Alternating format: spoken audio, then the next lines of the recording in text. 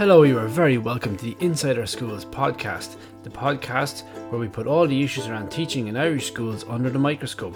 I'm your host, Andrew Phelan.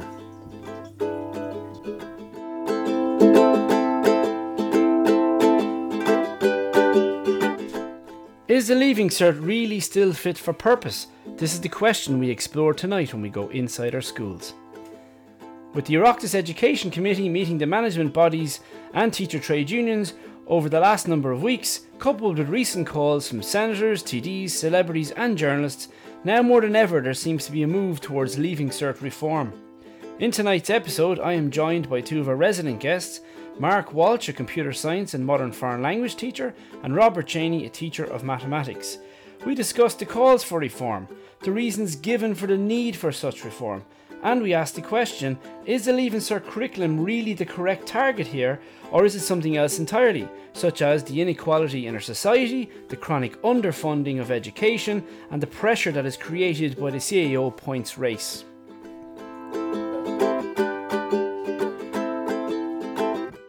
Lads, thank you very much. It's good to have both of you back. We've had both of you on before on very similar topics in terms of the Leaving Cert and the direction education is taken in the country.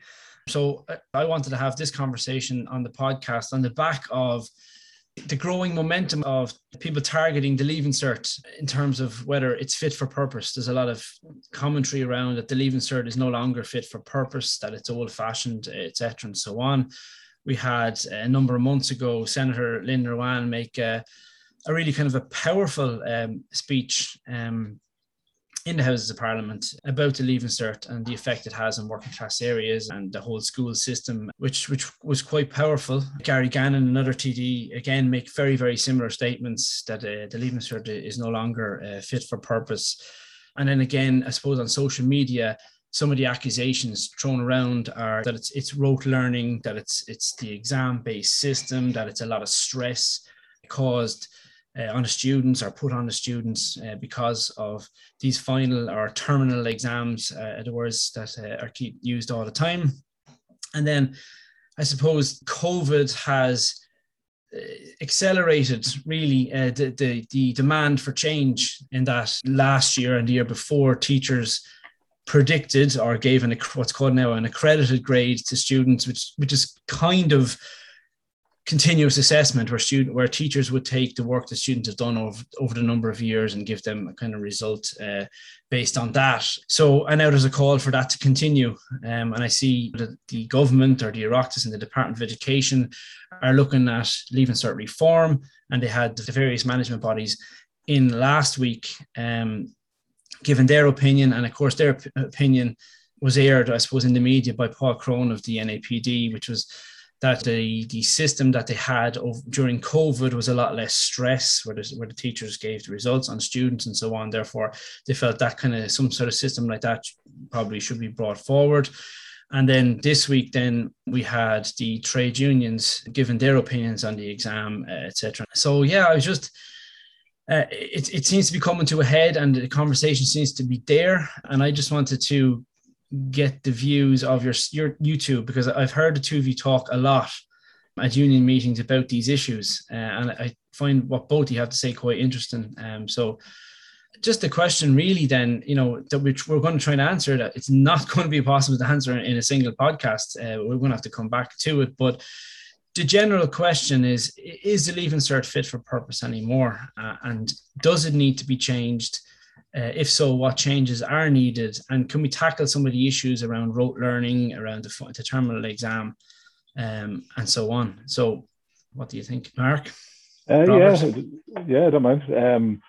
I think the first thing to say is you've mentioned some of the way the debate has been characterized up to now. And I think the first thing we should say is we should try and just characterize what way that debate is being presented at the moment. And basically the argument goes that we have a post-primary system that's based on rote learning and exams, that this inhibits deeper learning, critical thinking and creativity, and causes huge stress to students. And therefore the changes to assessment are presented as a kind of a panacea, a kind of a cure for all ills that will cure rote learning, will cure the stress of students. And then if we supplement that with a number of alternative pathways to apprenticeships and so on, that this will essentially solve the problem. So it's quite like, that's the way it's presented. And I think that has to be kind of deconstructed, and we have to kind of open up that and ask, is the system as it exists currently, is it just rote learning? I mean, is that claim even sort of true in any sense? And does the way the subjects are set up at the moment, the way the subjects are at the moment, does it actually inhibit deeper learning, critical thinking, and creativity? Is that the case?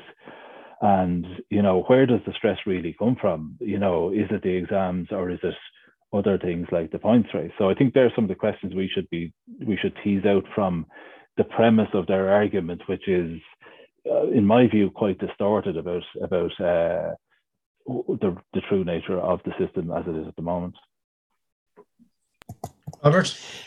Yeah, I think you could look at individual subjects, and you could discuss individual subjects in terms of whether one is better than another in terms of the critical thinking versus rote learning.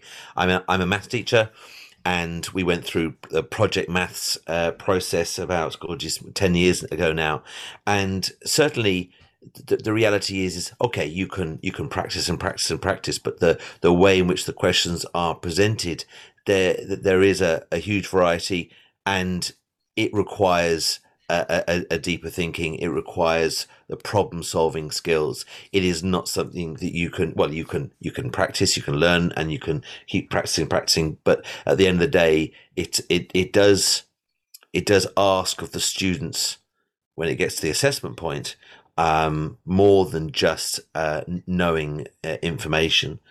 There's a huge number of different subjects that have been developed, and applied maths is a very recent renovated subject. It's quite significant, and there's other new ones, PE and computer science and so forth. But the process of getting to university from your junior certificate to getting into university, that process is not fit for purpose, but it is not necessarily the leaving. Well, which part of leaving certificate is not fit for purpose? I don't think that the problem is with the subject content. I do have an issue with the number of subjects that students learn. And I'm English. I went through the A-level system, and you know, there isn't the same excessive number of subjects required. There, you know, when you've got students who are doing 7, 8, or 9 subjects, if you add in the stuff they might be doing in their private time, and I also have a problem with, and I'm saying this as a maths teacher, okay, where maths is a compulsory subject. I have a problem with compulsory subjects. I have a problem with maths and English and Irish. Yes, I'm going to mention that Holy Grail as being it's an issue. I don't think there should be a compulsion to learn to such an extent some of the content that's on each of those subjects. So I think there's a lot of I suppose if people want reform or evolution, as the TY called it this week, you know, that there is an element of things need to be called. Some unthinkable thoughts need to be made, and it's beyond just tweaking the exams, as it seems that they want to. Yeah, it seems then from both of you that it's in two parts, you know. So if we, you know, I've often said at union meetings, and I've, obviously it was fairly obvious from the Twitter poll I put out during the week, that my personal view is that a lot of the aim or the target seems to be in the wrong place. That there's two parts to this. There is the leaving cert, and then there's the purpose. And that seems to be the way that both of you have framed it as well. And we can look at that. So how about the leaving cert then? So we take the purpose out of it for the time being, right? Hopefully we'll get to it in this podcast, but we'll see. But let's take the purpose out. So just look at the leaving cert. So Robert, you've kind of touched on it there in terms of the amount of subjects that there are, and that. And Mark, you touched on it in terms of it's not all about the final exam. So if we can dig down into that a little bit, Mark, do you want to say, you know, about the final exam? One of the accusations of the Leaving Cert is that it's all about this one day in June, well, not one day, but this number of days in June, this one exam in June, that everything hinges on how they do. And I suppose people have that perception. Well, it is true to a certain extent, because that is when the exam is. But people do, I feel, have this perception that because when they were in school, they just had this exam. But the Leaving Cert, even from the time I'm teaching 20 years, and even from the time I've teaching, the Leaving Cert curriculum is very, very, very different now than it was 20 years ago. So I presume that's kind of along the lines of what you were saying, Mark. Yeah, I mean, I think the first thing that needs to be said is, you know, that impression is totally false. I mean, the idea that it's just one final exam and that's it. I mean, at least 2/3 of subjects now have second components, you know, which might be worth 30, 40, 50%. So the final exam then is the equivalent of whatever that would be, 50%, 40%, whatever it is, 60%, right? So that's just completely false. It isn't the case that it's all the one final exam. Just give you a very specific example that will address this whole idea of it's all one final exam, plus the area of rote learning and creativity and the whole lot, right? So computer science is a new subject that was just introduced there. It started 2018. And the assessment, if you like, is based on 3 components, right? The first component is a coursework project, which is worth 30 marks, or 30%, roughly 1/3 of the marks, let's say, right? The second component is a programming exam, where they go into a lab and they do a programming exam under exam conditions, and that's worth roughly 1/3 of the marks. And then the last part is the exam, which again is worth roughly 1/3 of the marks. So I'm just making a very broad sort of general slices there, right? But in terms of the project, right, the students in preparation for their project, they have to do, before they get to do their individual project, they have to do 4 group work projects in advance, right? Over the course of 5th year and the start of 6th year, 4 group work projects, right? And during those group work projects, they have to be creative. They have to come up with some idea that their project is going to be based on, right? They have to practice communication skills, right? They have to communicate with each other. They have to practice presentation skills because they have to present their project to the rest of the group, all right? And these are 21st century skills, so-called, that are deemed to be really important these days, right? That's happening right now in computer science, right? The second component then is a programming exam, right? Now, you can't rote learn for a programming exam, right? You have to understand how, like, I'm sure it's like maths as well, you have to understand the code, you have to understand the sequence and steps in the program in order to get it to do a certain thing, right? In the lab exam, we set it up so that the internet is turned off. They're given a number of programs which they have to modify and even create extra parts in the program. And they have to have a working knowledge, a good working knowledge of the Python programming language, for example. That can't be rote learned. You have to do it with a lot of practice, a lot of knowledge and skills involved, right? So programming skills, right? The third part then, the third component is an exam, the traditional type exam, a pen and paper exam, which lasts an hour and a half. And they're asked, you know, factual questions, knowledge, you know, basic short questions, first of all. But then later in the exam, there's longer questions that discuss, for example, the impact of computers on society. So, for example, the whole area of data centers now, which is a huge controversial topic. The question is, okay, why is Ireland, you know, an attractive location for data centers to do with the weather and so on, corporate tax rate, blah, blah, blah.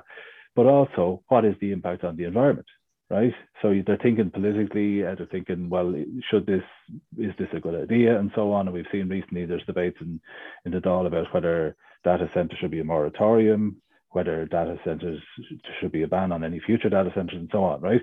So just in that whole sweep of what I've just said there, like the idea that there isn't critical thinking in that, the idea that there isn't communication, presentation skills, thinking skills, higher order thinking skills, all of the things that they say are missing from the Leaving Cert, it just doesn't stand up. It just really does not stand up, this idea that it's rote learning. In fact, as a teacher, I feel particularly, every time I hear this, and I'm sure the teachers are the same, I feel really insulted that my work And what we do in school, all of us teachers, is characterized by people who actually don't work in schools. This is the funny thing, like the people who, and I'm not being anti-academic here, right, in any way, but people who don't actually do the job are there telling us what we do in our job and presenting it to the public as mindless rote learning, producing robots, you know, not thinking citizens or individuals. It's all just this mindless sort of rote learning.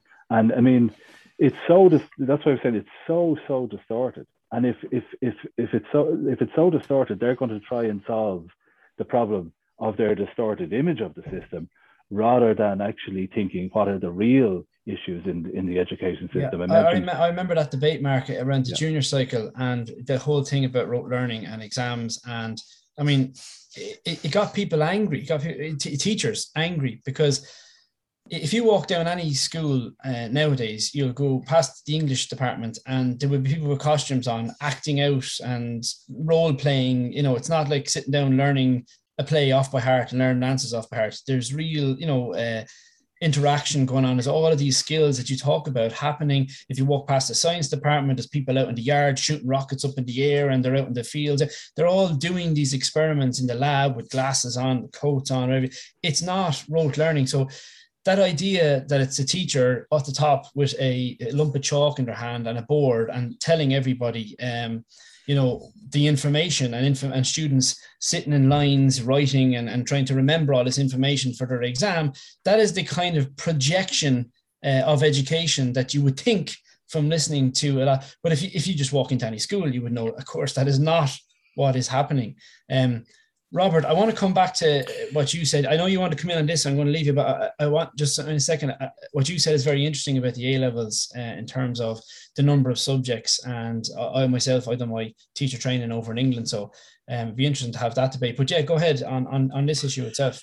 Well, I mean, there's several issues, I suppose. It is interesting. It's going to be interesting how some of the subjects that don't have second components might actually bring in project work or coursework and so forth. I mean, I genuinely don't know how they would try and put in a second component in mathematics. There's currently 2.5 hour exams that they have to do over a space of 2 days. And I don't know how they could bring in a piece of coursework, project work instead. And one of the things, and this goes back to my point about the amount of content that's expected. In mathematics, I know for a fact that, okay, if they want to bring in a project, that's going to significantly change the balance of how much you can actually teach in the time, because that project work is going to take up quite a lot of the normal, what has been traditionally the time teaching content and so forth. And one thing we must be aware of when we talk about sort of, you know, what the students actually learn in each subject, so much of it is dictated by the universities.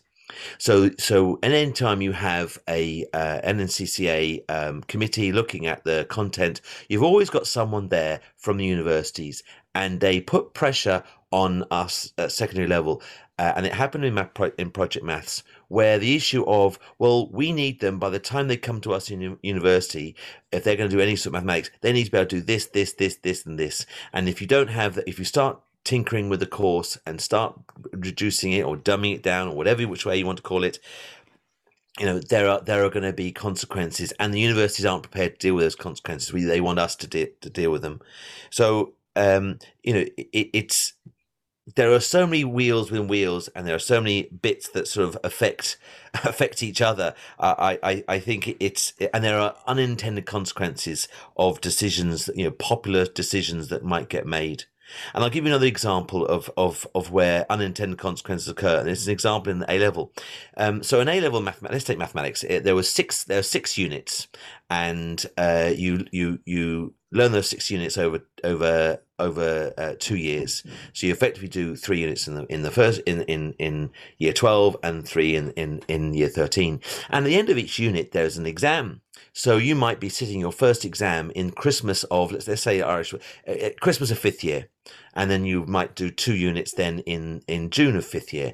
And then again, you'd have another one in June, Christmas or January of 6th year, and then another 2 in the end of 6th year. So you're spreading out the assessment, you're reducing the stress. But the reality was, what ended up happening was, you'd have students who'd be doing that first unit, and they were nowhere near ready to actually sit that assessment.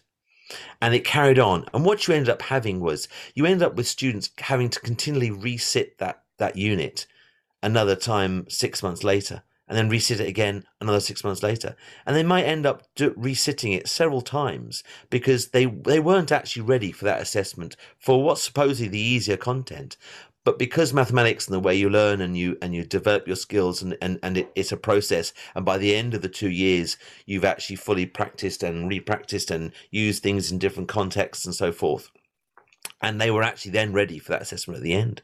So we had a situation where you might have a student, a very able student, there's no issue there, but they might be having to do, maybe they were supposed to do 2 units that day, maybe, but they had another 2 to do. So they often ended up having 4 units to do in a day when, there wasn't enough hours in the day to be able to do the exams of the 4 units. And they're still doing their exam at 8 o'clock at night because they're having to reset the exams because they just hadn't done good enough previously.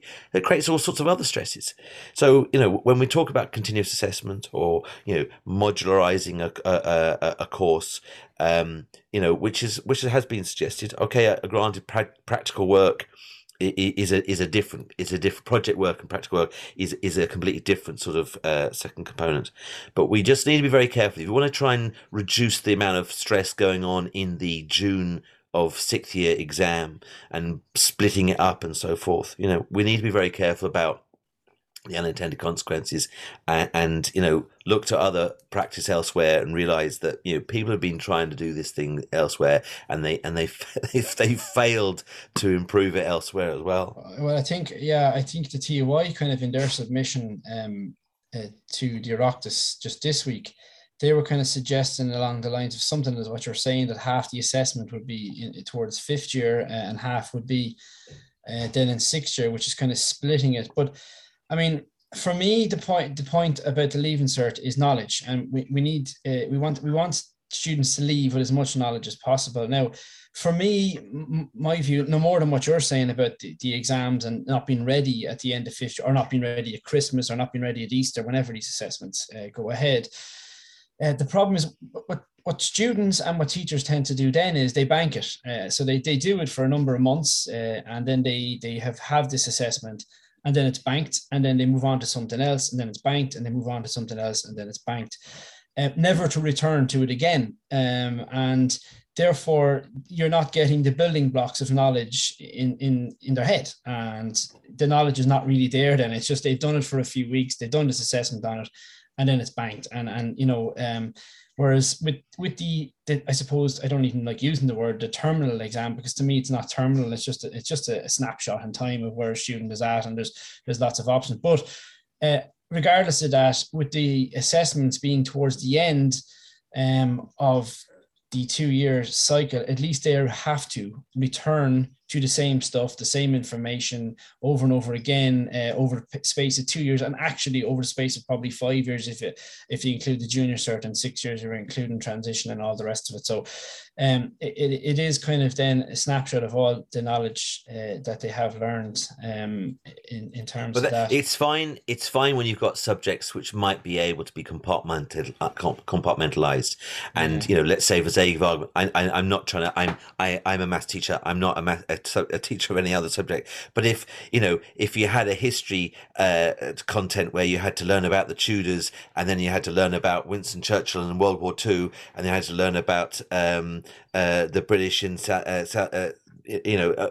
can compartmentalize the content, the information, the knowledge. That's fine, but it's not like that. Firstly, even history is not going to be like that, and certainly with mathematics, it's so interwoven. Everything is interconnected, and you teach things at the beginning, and then you come back to it again, and you keep referring it, and it is such a strange web of connections that you can't compartmentalize and you can't break it down. It's not going to work. And that was my point about the fact that the students weren't ready because they'd learned certain information, but they still hadn't used it in other contexts in order to actually fully understand it. So, Yeah, I mean, yeah, Go on, Mark, yeah. I mean, on the same point, I mean, I think actually having, as you talked about, Andrew, like banking a particular assessment after 2 or 3 months or even 4 months of fifth year, I think that would actually be disadvantageous to students, right? Because they're having to do an exam after 4 months based on the current state of their knowledge at that time, right? On whatever topic it is, right? And if you cut that off at that point, perhaps as they go on through the course, their knowledge of that or skills in that particular area will improve. But because they've already taken the assessment earlier and that's banked, they can't go back and revisit that. They can't take it again. That's already banked. And whatever level they happen to be at after those first 4 months, let's say it was Christmas of fifth year, or wouldn't put it past them to suggest something like that, right? After 4 months, they're trying to bank knowledge that's not fully developed or skills that aren't fully developed, right? Now, Robert put it very well there in terms of the web of knowledge, right? The web of knowledge and skills. And we don't want to distinguish necessarily between knowledge and skills because they're all intertwined. But if you think about a subject like languages, right? We typically talk about languages as having 4 skills: listening, reading, writing, and speaking, right? And all of those have to be intertwined as you go through the course. And if you were to do, for example, the listening exam at the end of fifth year, does that mean that you do no more listening for the entire of sixth year? And how does that affect? You don't have to do an exam at the end of sixth year in the listening. You did that at the end of fifth year. So now you can just ditch that and go, oh, well, we'll just focus on the other skills, which starts to move away from this idea of integrated skills. So, and in fact, actually, that's really teaching to the exam then, if you do it that way. It's really teaching to the compartmentalized exam in 6 weeks' time, rather than at the end of the 2 years where you have to keep doing everything, And this is exactly the problem that was with the junior cycle. They said that, having these classroom-based assessments and taking away the pressure of the final exam, this would free teachers up to focus on real learning. But what's actually happened is there's more focus on the CBAs now, and there's more focus on assessment rather than more focus on teaching. So, these and the exact same would happen with the senior cycle. You would have, okay, this exam is coming up now at the end of Christmas of fifth year, and then this exam is coming up at the end of fifth year in May, and so on and so on. And then you add to that mix all the different subjects. And then, of course, you have assessment happening all the time. Exactly, and as we have now with the junior cycle, I mean, people will know trying to sort out the junior cycle calendar to avoid clashes and all that kind of stuff can be a bit of a problem. Like if you've multiple departments trying to do them at different times, if you need different departments to have access to devices to do the research for it or whatever, to do presentations and so on, it's a major hassle in terms of basically a lot of the facilities not being available. If your school doesn't have the full range of devices or whatever, they have to force the thing to be spread out even more. And you can imagine that being duplicated at Leaving Cert level. And already, a lot of the projects kind of get in the way of each other. I mean, even the amount of components we have at the moment is difficult enough to manage for students. So there's real questions there as to. I think just basically the key point of that is that educational knowledge and skills evolves over time. And if you cut it off too early with an exam, then you're not getting the full sense of a student's knowledge and skills at the end of the course. And I think that's unfair to students. And although they probably think it's not unfair, and the media probably thinks it's better that way. And all the people who are calling for so-called continuous assessment think it's better, But again, it's not. It doesn't reflect the reality on the ground, I don't think. Again, this distorted picture of what the education system is actually like, I think we do have to mention, for the record, the idea of when we talk about continuous assessment, and what sort of assessment is that, and how is it structured? In terms of, is it using resources that are centrally produced or produced by the teacher? Who is marking it? And the unions have made it very, very clear that that assessment by one's own teachers is not viable and not sustainable. And we could talk a long time about that, but I just want to pop it on their head. I mean, just say that there is no way that my assessments are going to be utterly objective.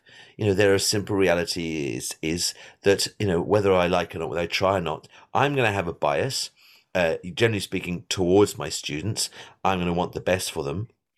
And I can only think back to when I had to do predicted grades for students in A level when I was teaching in England. It's not quite throwing a dartboard, but it is a very difficult thing to do. 6 months or 9 months before they're doing their exam to be able to write a predicted grade, which then went to universities.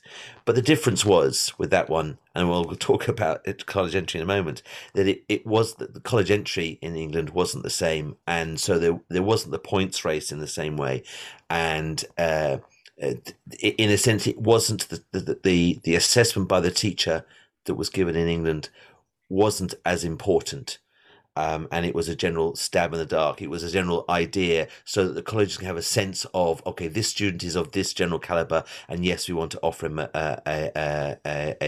offer of a certain number of grade combinations, and then hopefully he or she will reach that. I cannot see how they could bring in a system similar in a sense to what we've been doing for the last 2 years and get it through over the line successfully. And even if they did manage to persuade teachers to do it, how it would actually be successful and meaningful.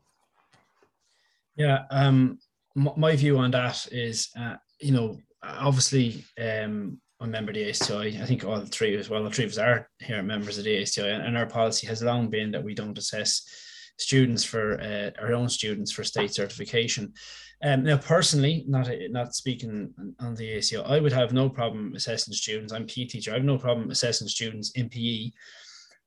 If it wasn't for state certification, if it was for a terminal end of year exam in school, but that exam did not determine whether they go to college or whether they don't go to college, or whether they get their place in an apprenticeship or whether they don't, I'd have no problem doing that. Just a snapshot of here's the knowledge the student has at the present time. I can assess that, I can do that.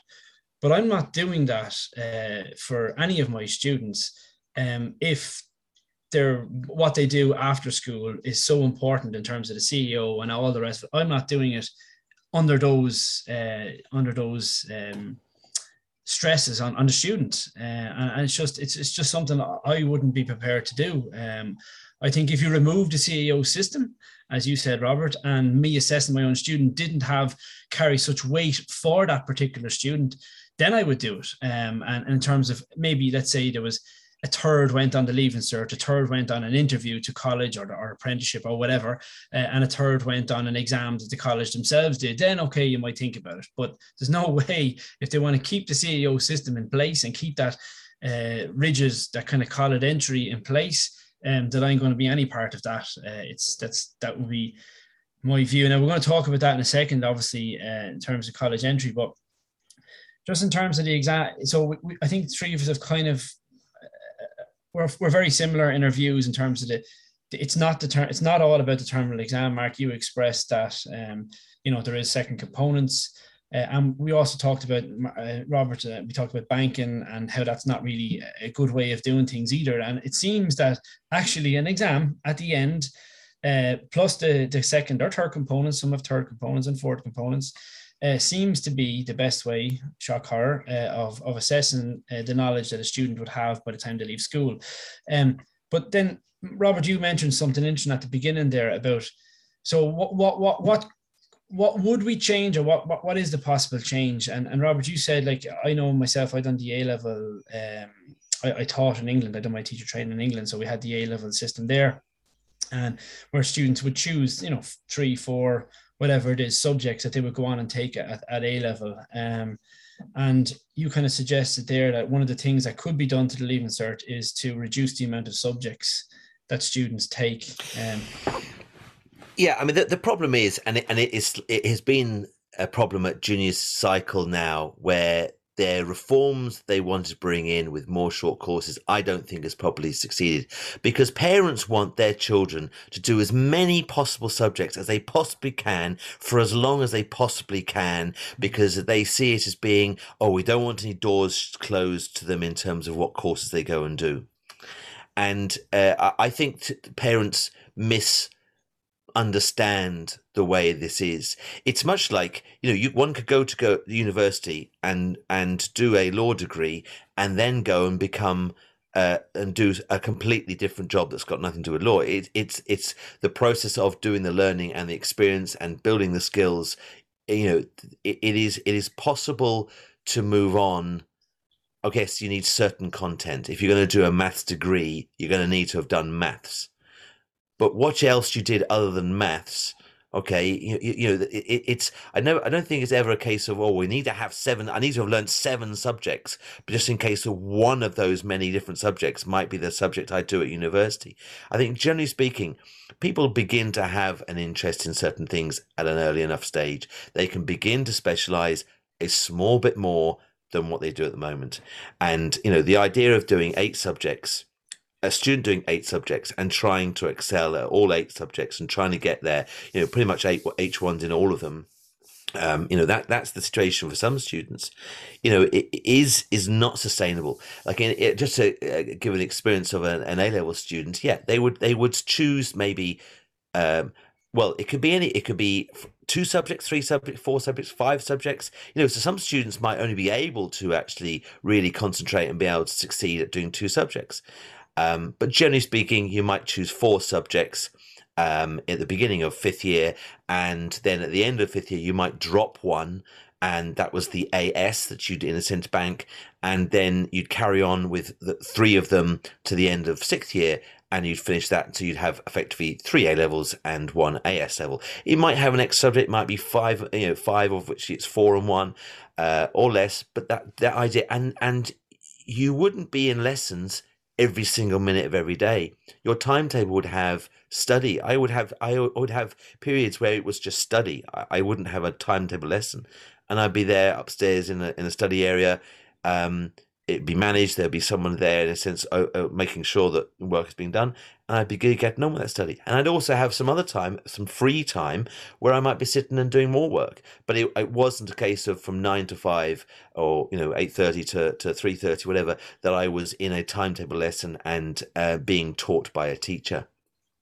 Yeah. So it was a better preparation for university in terms of the freedom that you get at university, and I wasn't worse off for the fact that I only had, say, 3 subjects at the end of it rather than 8, as we seem to feel the need to force our children, students in this country, to be able to do. There are, and I really do think that some of this, even at ordinary level of mathematics, some of the mathematics that students are expected to learn, they have no choice about it, they have to learn it, I think is unreasonable. And especially when you have schools where they don't have, in a sense, or students who are often, they end up doing the traditional Leaving Cert rather than Leaving Cert Applied, for the sake of argument. They're forced into these choices where they're forced to do 6, 7 subjects, and they're forced to learn about factorizing quadratics or whatever it may be, and some of that is just not necessary. And I know it's good to learn for learn's sake. It's good for problem solving skills and all the rest of it. But I think there's sometimes when you are literally forcing someone to learn about something that is not relevant to them, and it is just going one step too far. It's good. It's lovely that every student gets to do a bit of Shakespeare and a bit of poetry, and I just think it needs to be looked at, and I think it's reasonable to expect everyone to do Irish, certainly up until the end of junior certificate, as well as English and math. Maybe you might have a component, like a general studies component, which would be you would still be in Leaving Cert doing some basic Irish, English, and mathematics. But that would be a far smaller basic general studies learning, And then on top of that, if you want to specialize in mathematics, you do the extra things. If you want to specialize in English, you do the extra bits. If you want to specialize in Irish, you do the extra bits. So general studies in Irish could be, a lot of conversation and listening skills, building up those skills, and keeping them relevant. That's far more, in my opinion, useful to a student than what they're being asked to learn. That is very interesting. I've never heard that kind of argument before in terms of not so much. I've heard the argument of two or three subjects, and having a choice. And again, from being in England, yes, the A levels is very much like college, as you say. It's a lot more free time, and you don't have as many classes during the day and so on, and you're specializing in these subjects. And the argument in Ireland, and I agree with this argument actually, is that it's broader. It's much broader than that. And you are getting the likes of geography and history, which a lot of students would have dropped a long time ago. Because let's face it, I have a 5-year-old and they just started junior infants, and there's parts of the thing that they like and parts they don't like. And they would have just dropped it at 5 if they could, or 6 or later. And I think the fact that we hold on to it as broad as possible, knowledge-wise, in terms of what's going on in the world, geography, history, sciences, everything, maths, English. So if someone had said to me literally 20 minutes ago, I think we should have much smaller amount of subjects, I wouldn't have agreed at all. I would have imagined to keeping the broad. But it's very interesting what you just said there, in terms of maybe if we kept it broad, but specialized in a few subjects, in 4 or 5, where you went into more detail, but you still had to kind of keep that broad kind of element to it. That's quite interesting. Mark, what do you think of that? Yeah, there's a lot in that. Yeah, I think there's a couple of things to mention first of all, and it's one is the idea of a kind of a premature vocationalization of the system, right? In other words, that students are tracked too early into oh, well, this wouldn't be suitable for you, here, you better do that, into maybe subject areas that aren't as demanding. Maybe, oh yeah, you'd probably be suitable to this, in a kind of almost way that reduces their opportunities to get the full experience of education. So I do believe in that idea of a broad general education. I mean, what seems to be happening nowadays is everything is about the workplace. So everything needs to be reconfigured for skills for the workplace, skills for the future, skills, which really means just skills for the future workplace. So they focus on things like adaptability, flexibility, all that kind of stuff, working with knowledge, that kind of thing, right? So if you take that as the workplace, and it's increasingly being pushed back into the system. So first it's pushed into 3rd level, then it's pushed into 2nd level, and then it reaches the junior cycle, because you're already talking about doing presentations that you might be doing at work and so on. So I think there's, and I think it's Geert Willems, who's an educational philosopher from Holland, and he makes the argument that education is the time that society gives to students to develop. It's a special kind of space that's created within society for students to try things out, to learn about things, to learn about the world, to engage with different subjects and so on. And if you cut that off too early, you're allowing the world of work to start imposing itself on what should be a more expansive experience, in my view. So you mentioned history, geography, and so on. And education is not just a training system. I think education is kind of going in the direction of training for the workplace, and that's about it. Right now, there's some nods to climate change and things like that, but really, we need to think of a broader vision of education, which is about citizens who can be critically engaged with the world, as they say. In other words, they don't just accept everything as the way it is, and that things can't be changed and so on, that people need to be, they talk about active citizenship, but that's really just what they mean by that is just doing charity work and things like that. What we would mean by, actively, critically engaged citizens would be people who can question things, like real critical thinking about the way the world is, and is that the right way to be going? And that's that's like climate change is the perfect example of that. The school strikes, students and all that kind of stuff, actually realizing that, education is about more than just, qualifications for the workplace. And I think that's really important in terms of keeping education broad for as long as possible. Now, that poses the question do we support the idea of apprenticeships? Because there are, sometimes you think of in pragmatic terms, then sometimes there are students who just can't or don't want to or would prefer to do something different. And apprenticeships, I think we should discuss it. I mean, they're like, for example, my brother's a plumber and he had to do a full 4-year course with work experience integrated and so on. But he did that after the Leaving Cert. The question is, should he have been doing that sooner, or should he have got his full Leaving Cert experience and then did the plumbing apprenticeship and so on? So I think there's a big debate to be had there. But just another point in terms of, like, we can sort of discuss what options we might and how we might like the Leaving Cert and senior cycle to be reconfigured. But the big, massive problem, and it's mentioned in the ASTI submission to the Oireachtas Committee, is the systemic issues that affect education. And one of the big ones is investment in education. We already know that we're the lowest. We have the lowest spend of GDP of any country in the OECD, right? Literally, the Irish education system is run on a shoestring. So before we talk about what other alternatives and options and things like that we have to recognize that there's a serious underfunding of the Irish education system, like a lot of public services in Ireland, but particularly the education system. And it's amazing that the Irish education system is actually the best public service in Ireland, recognised, but given the level of underfunding. Now, there is a danger that the Department of Education thinks that's grand because they're getting a great bang for their buck in terms of results while spending so little on it, right? But we have to be saying, like we discovered during the pandemic that a lot of school classrooms don't have windows, that some schools don't have hot running water, that people are still, trying to survive in prefabs. Science labs are poor in a lot of cases. Some schools don't have PE halls. How are they supposed to do PE and physical education and well-being and so on? You hear all these things, but where's the actual resources? They talk about well-being. Where are the counsellors?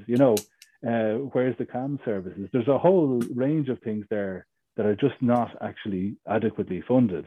And before, I would argue that to some extent, all the debate about assessment components and the Leaving Cert and all that, it just takes for granted that none of these issues are even a problem. And I think it's a conversation that's a distraction. What? It's a conversation that it is a distraction. So we talk too much about Leaving Certificate not being fit for purpose, but the reality is that the education system is probably not. It's not fit for purpose, but it's not what it should be. And the cracks have been papered over, and nothing to see here. Everything's well, and the only thing we have to worry about is Leaving Certificate. Yeah, exactly. And just another point on that. Think of teacher supply. I mean, I know schools at the moment. Right, I'm sure you do. I'm sure you do. It's a case across the country where there are students sitting without a teacher in key subjects, right? Whether it's Irish, whether it's maths, whether it's home economics, whether it's Spanish, physics, and so on, all these subjects, right? You have students sitting right now today in classrooms and they've no maths teacher, they've no Irish teacher. Why? Because they've decided to have a 2-year PME is one thing. They've slashed the paying conditions for teachers over the last decade. There's no incentive to go into it now in terms of paying conditions. And pensions as well. They've slashed the pensions and everything. So we're facing a teacher recruitment crisis, and they're talking about modifying the Leaving Cert, the senior cycle. Who's going to teach these wonderful new modules? Who's going to do all these amazing cross-curricular things or whatever they're planning, when we don't have the actual teachers to do it? So I think there's a serious, the whole thing, if you go right back to the smokescreen of rote learning and all that kind of stuff, when you get past the smokescreen and dig under the surface, there are huge issues with an education system that's run on a shoestring, and you can't talk about doing proper science experiments. You can't talk about, developing student skills as a scientist, as opposed to just learning the scientific knowledge, if you don't have the proper equipment, if you don't have a lab, all of that stuff, all of these things are not actually being considered, and it's just assumed that everything is fine. And another example we saw during COVID, and just the last example I give, is that the access to, we talk about a digital divide. Like, a lot of schools don't even have enough digital devices to share around with the students that they have at the moment. and students at home don't have devices, they're doing their work on their phones and so on. Like, that's not like a top class education system. And Richard Bruton talking about, we want to be the best in Europe by 2026, whatever the target was. I mean, it's just so far off the mark in terms of what's actually going on in schools. And it really annoys me to think that like, you feel like you're in a different world when you look at the media and you read the newspapers, because it's certainly not the world that we live in today, with students sitting with no teacher in front of them week in, week out, because the system can't provide it, you know? Robert? You're nuts, you know? I just, as a bit of a segue to what we all know is the elephant in the room, that this issue of funding of education is not solely in the schools. It is also in third level. And, you know, it'd be interesting, maybe, Andrew, that you get someone in from the third level to talk about the issues in I think one Robert, in the pipeline. Yeah, I think one of the issues, one of the reasons I think why we are where we are and why we are having this discussion is because the third level make us do their job. They make us do the sorting hat. Gryffindor, Hufflepuff, who goes where, and the CAO makes the secondary schools and the Leaving Certificate do their job. This idea of slotting everyone into the myriad of different courses, when actually what should happen is, you know, in my opinion, you know, third level should be better funded, should be better resourced. Students should be able to go and do general courses, and at that stage, then they can start specializing, and that would very simply take off a lot of the stress from what the CO has created. And you know, we all know, including the listeners here now, know full well that the problem is not with the assessment; it is with the CAO that has caused all of the problems. It causes all of the stress, and to me, the CEO is the thing that is not fit for purpose. The Leaving Certificate program has an awful lot of things that are really good about it. What is not fit for purpose, and the first thing that should be dealt with, is not the assessment models, it is actually the CEO. We can worry about everything else afterwards, but the CEO has to change the way in which students end up at university. Yeah, now we're getting to the I suppose the crux of the issue, and Mark raised one, and Robert, you raised the other. And for me, again, that whole question of that's constantly said not fit for purpose. I think, look, we've debunked some of the stuff in terms of, you know, we need to be teaching skills. And sure, what did I ever learn in school that didn't stand to me when I went to work? Well, we weren't teaching you for the world of work. We were teaching you for education, for knowledge about the world around you and what's going on within different subject areas.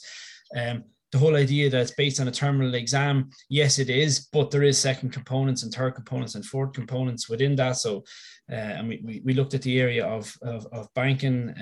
You know, Continue says, I actually know lecturers who won't give out projects. They you know, most lecturers can design their own course within the university and so on. They don't like the idea of projects and stuff like that. They prefer the exam system. Because and actually, Robert, there were mathematics lecturers who were telling me this, that you know, they've no way really of guaranteeing that it's a student's own work when their projects, etc. and so on. Anyway, the only way of guaranteeing that is in exams. It's the most rock solid way of knowing what knowledge is there. And of course, as Robert and Mark, as you said, we it's not like we're old fashioned and we want things to remain the way they are. There is scope for looking at the curriculum in terms of the amount of subjects and different things and all the rest of that, and that's not the issue.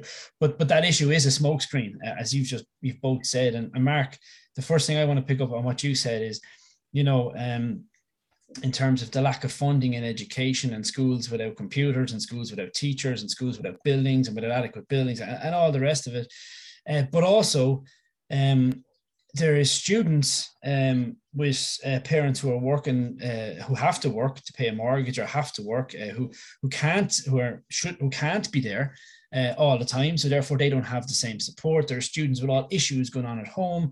There is a whole host of issues. And I think I suppose I've always said is that the Leaving Cert, is it fit for purpose? Well, it is absolutely fit for purpose in certain areas, because 99 point something% of those students get their place in college, go on to college, etc. Where the Leaving Cert is not working, is in working class areas, where there is other social issues going on, where there's absolute inequality. And that's the areas that the Leaving Cert does not work. And of course, the lack of funding within schools is not helping that. The lack of will to do anything about that inequality, but instead blame the education system, is a massive issue for me. And I think that the education system can be a sideshow in that whole debate around inequality, and Marcus, you said at the beginning, around class and so on, that they can blame the education system rather than look at their own policies and look at what's creating that inequality in the first place. Yeah, I mean, and of course, the problem with that then, in general, I suppose, is around also, as Robert said, the CAO, and that really is the crux. They keep talking about the stress, the final exam, and that's the fact that we have a CAO system. And in most other countries, Robert, you touched on it there, the college, I think in Ireland, when you look at the college courses, they're very specific from day one. First of all, there's hundreds of them, thousands of them, and they're very specific from the outset. Whereas in a lot of countries, other countries, so you go to university, they start broad and end up being narrow by the time they hit fourth or third year or fifth year or whatever it is in university. So, for example, medicine, as everyone keeps talking about, medicine, sure, if you just let everybody into college, wouldn't hundreds and everybody want to do medicine? First of all, I don't think that's true. I certainly didn't want to be a doctor, and I don't think a lot of people do want to be doctors or anything like that, or nurses or anything. But for example, a medicine course in third level, it could take in people who want to be doctors, maybe nurses, maybe people who want to work in pharmaceuticals and so on. And then they do their general medicine in year one. And then from there, then they can branch out into the different areas, whether it be nursing, whether it be doctor, the type of doctor, the type of medicine they want to study, or if it's pharmaceuticals, whatever. So the courses could possibly start much broader and then narrow out from there into the specifics. Go on, Mark. I mean, that was, one of the reasons that we changed to the system of H1, H2, and so on was allegedly to facilitate that broader entry into college. And I think it was only Maynooth was one of the few universities that even, nodded in that direction, that they were going to kind of facilitate this. But the other universities don't seem to have done it. And I don't even know if Maynooth has done it to any great extent. I wanted to pick up on the point about, you see, the area of social class and the area of the point system and the points race, right? What causes the stress? I mean, there's a cutthroat competition for advantage in terms of the point system, right? It's cutthroat, all right? Like, I was amazed by this, right? But there was an article in the Irish Independent about this time 2 years ago. And the headline was, this is the headline of the Irish Independent: social class and postcode determine students' access to highly paid careers, right? Social class and postcode determine students' access to highly paid careers, right? Now, another amazing statistic, right? We'll come to the postcodes in a minute, right? But according to the OECD, adults with a bachelor's degree earn, on average, 81% more than those with upper secondary education in Ireland, right? So if you just have second level education versus someone who has a bachelor's degree, a basic degree, that person with the bachelor's degree will earn 81% more than someone with just secondary education, right? So you can see why there's such competition for entry to university, because you're going to be earning 81% more, right, relative to somebody who just has a secondary. And hence the pressure to be in university. Yeah. Now, and this is particularly stark in Ireland, because the average in OECD countries is only 44%. So on average in other OECD countries, you earn 44% more if you have a degree, but in Ireland you earn 81% more if you have a degree. So there's a huge concentration, and if you cut off students' access to college, effectively you're cutting off potentially their ability to earn 81% more than somebody who doesn't go to college, right? Now, look at the statistics. They mentioned postcodes. I'll just give you that headline again from the Irish Independent. Social class and postcode determine students' access to highly paid careers. What are they talking about there, right? Figures from the Higher Education Authority in 2014 reveal that only 15% of students from Dublin 17, which is near where I am, Coolock and Darndale, right? Only 15% of those students and 16% of people from Dublin 10, which is Ballyfermot and Cherry Orchard on the south side. Only 15 and 16% of students from those areas progress to college, right? What was the figure in Dublin 6? 99%, right? What was the figure in Dublin 4? 84%, right? In other words, your social class, the money your parents have, the wealth that you're born into is hugely, hugely influential in terms of whether you get to go to college and in terms of whether you earn that 81% more than if you come from a disadvantaged area. And I don't hear anybody in this debate about the senior cycle talking about that class issue. What they suggest, and this is what they suggest, is that by having alternative modes of investment, you will open up opportunities as if you're going to unleash some massive potential that's there. You're going to overcome and sweep away all the class disadvantages, that, you know, more wealthier parents are going to stop paying for the extra courses to the Gaeltacht and music lessons and all the, you know, foreign trips abroad and all the other economic and cultural capital that to use those terms, economic capital, cultural capital, that more advantaged parents already have to advantage their own children. Kathleen Lynch has talked about this for decades now, basically how students can, it's really wealth outside of the education system that advantages students within the education system. And that issue, if they don't address that issue in terms of senior cycle reform, and why do we have such an unequal society in the first place? I mean, as long as there's going to be such inequality in the country, you're going to get differential and unequal outcomes in terms of education and opportunity and access to careers and so on. They're not talking about that. They're not talking about that. And the big danger in the whole debate is that we'll keep a narrow focus on rote learning, mindless rote learning, you know, they'll keep that narrative going. And as I said, I keep coming back to the word smokescreen, but it's an absolute smokescreen because they don't want to have to deal with the wider issues that we in our day-to-day work, we see with the reality of our eyes, students who can't get access to CAMS, you know, students who have problems at home, students who can't, who need a breakfast club because of poverty and so on. You know, all these things are there. And of course, yes, they should be there. The breakfast club and all that should be there. But what does it say about a system that has to put those? It's like, you know, having to put in food banks. If you have a society that has food banks, well, you have a problem. And the same with an education system that has a breakfast club. You know, why are there people so marginalized in society in that way?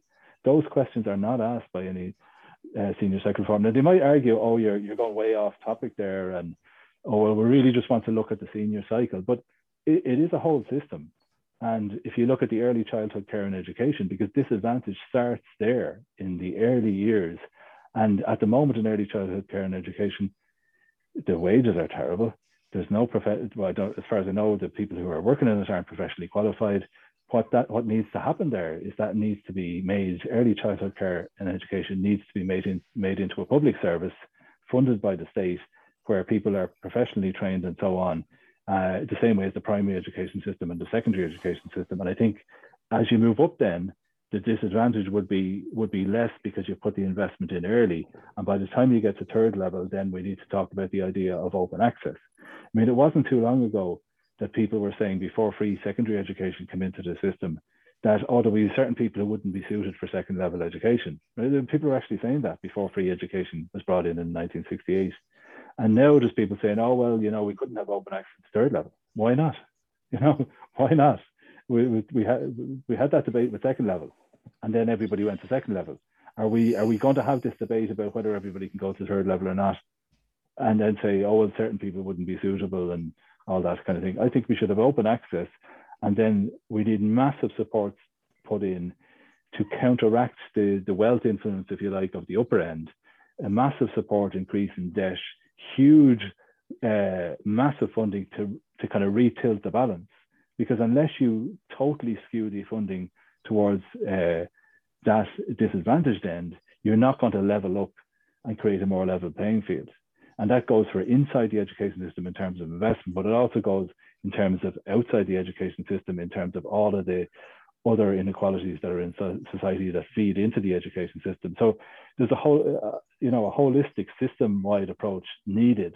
And they would love us just simply to be focusing on the narrow focus. And of the senior cycle. And I think when we have a debate about education in Ireland, we don't really have a debate. It's a few consultations behind the scenes and the NCCA and things like that, and the unions and the management bodies and so on. And it's not really a public debate as to what the real issues are. And I think that remains still. But Mark, it comes down to who's having the debate. Who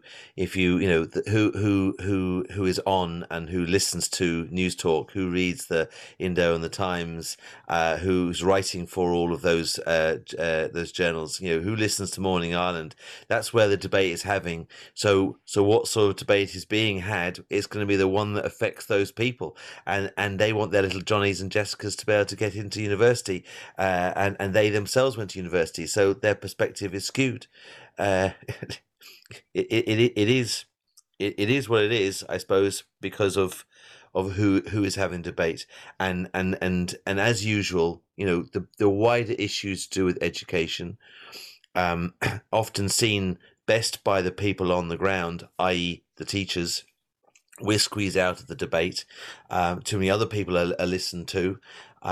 We have a minister who refused to even mention the word teacher. She'll always talk about education partners and never give any credit to us whatsoever. It is what it is, and you're right to call it for what it is. Yeah, and it's very rare that people would probably say, listening to this, oh, here we go, another Insider Schools podcast with three people saying the same thing again. Where's the balance here? Well, the balance is in the mainstream media. The balance is in your newspapers. The balance is what you're hearing constantly about the Leaving Cert. And where I always hear the counterbalance to that is at union meetings. When you go along to ASTI or TUI or INTO, whatever it is, union meetings. But for some reason, we never hear the discussion at those union meetings out in the public sphere, in the public newspapers, in the media. And that's the whole reason for this bloody podcast in the first place, is so we could have the normal conversations that we would have at union meetings, but they're just aired so people can hear what people are saying. For me, this issue is not just Ireland anyway. It's international. They seem to be doing this internationally. It's the OECD, etc., pushing this kind of education system, and it's distracting from what is really going on in education, which is chronic underfunding. There's chronic inequality getting worse in society, and somehow with well-being classes in school, teachers who are unqualified, who are not qualified in any way or shape or form to instruct people about their feelings or about or any of that stuff, seems to be the school's problem. Preparing people for workplaces, again, school problem. Leaving Cert assessment, so we can change inequality in society. We can change how many students get to college. We can change all of this by changing the assessment mode. It's nonsense, and I feel that voice needs to be heard. Andrew, I don't think it is as much of an international problem in some respects. I actually think that we have uniquely an Irish problem. The CO was created to solve an Irish problem, and it has created a whole host of problems that do not exist in other countries. If you compare the situation with, college entry and so forth, they don't have the same problems in other countries.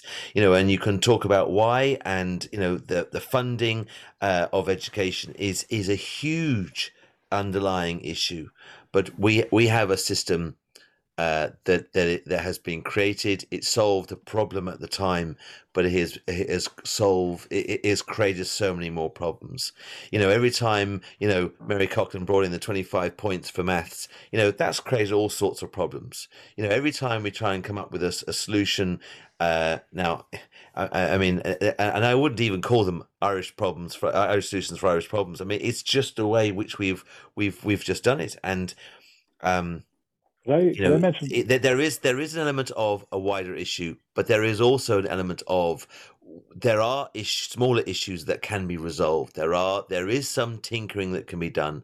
There is some evolution in what is happening, and as well as tackling the broader issues and, in a sense, the underlying issues. So, I mean, it's I think it's a problem that can be tackled at several levels. Yeah, I mean, I think I agree there, Robert, as well. I mean, we'll presumably be presented with some sort of proposals that we'll have to engage with, and we'll obviously have an opinion on them. I think that's definitely the case. Could I just mention one other issue, and that's the issue of, it's to do with the media as well, but it's to do with the area of the idea of vested interests in this whole debate, right? Now, people would probably say teachers were a vested interest. Of course we are, because we have to bring about the change that they're talking about, and we have to deliver the courses, we have to engage with students and keep the system going. So of course we're vested interest, but we're, let's say, valid vested interest, if you like, right? But there was a newspaper article there at the start of September, the 9th of September, by Professor Michael O'Leary of DCU. Now, this was in the Irish Times and picked up by the Irish Independent, and picked up by RT as well. And basically the headline was, we must make the last 2 years count by deciding the role of teachers in assessment, right? And effectively he was arguing for a three-pronged approach, right? And one of the prongs would be to include moderated teacher judgments in the senior cycle, right? Now, we know what moderated teacher judgments are. They're effectively SLAR meetings for a senior cycle, right? So that's what he was proposing, along with the other components that he was proposing, right? Now, you might think, okay, well, let commentators make their proposals, let them put their opinions out there. But when RTE dug a bit deeper, they discovered that Professor Michael O'Leary, now he's not the Michael O'Leary of Ryanair, but this professor is involved in the DCU Centre for Assessment, Research and Policy in Education, which is short CARPE for short, like as in Carpe Diem, right? He's the chair of it, right? The Centre for Assessment, Research and Policy in Education, right? Now, 90% of the funding for that institute or unit or whatever they call it comes from a US assessment company called Prometric, right? 90%. And Prometric is described as a US company described by DCU as a global leader in test development and testing delivery, right? So you have a global leader in test development and testing delivery that is sponsoring an assessment unit, a research and assessment unit in DCU, whose chair is going out in the media putting out his opinion about what should change in the education system, right? And obviously, what are they looking for there? These companies are looking for a way into the education system so that they can use Prometric to provide various different alternative modes of assessment. And of course, what's the solution to the senior cycle?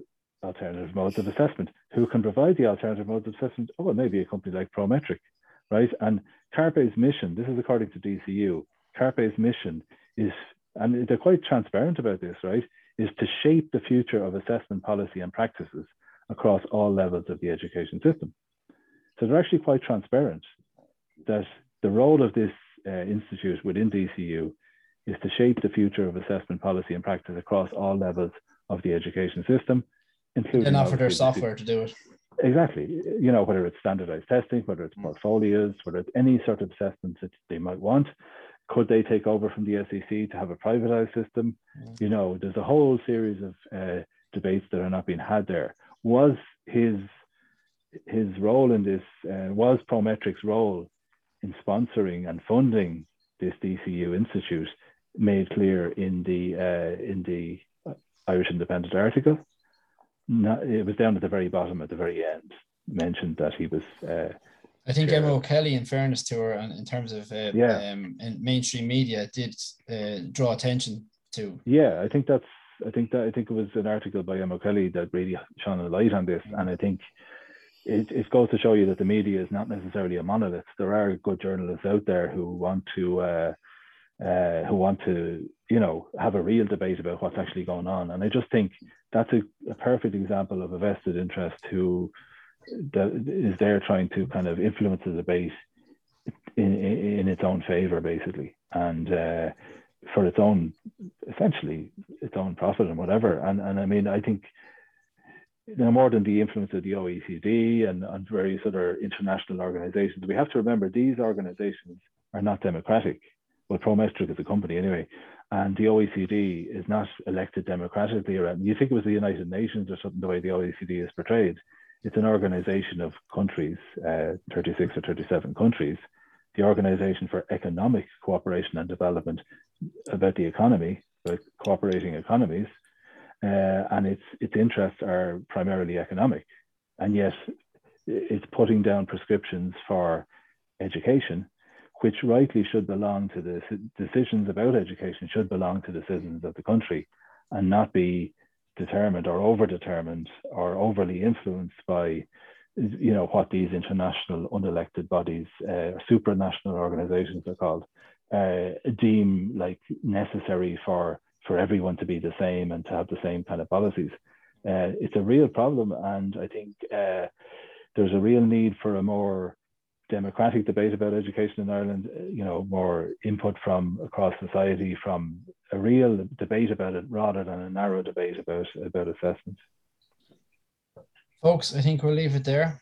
We will definitely be coming back to this, but I just wanted to get this in inverted commas alternative view, although it's a view that I hear quite a lot in schools around the country. Surprise, surprise. So listen, I think the message from all of us really is, yes, there is changes that can be made. We can think around, we can look at the subjects, we can look at different things in the curriculum. But the reality is, our view, I suppose, is that it is really a smokescreen for the wider problems, such as the CEO system, the pressure that puts on, and of course the inequality and all the rest of societal issues that are there. And they just seem to pick on the assessment methods and the Leaving Cert as being the major crux of those issues. So listen, thanks again, gents, and I'm sure we will hear from you again in future episodes. So thank you again.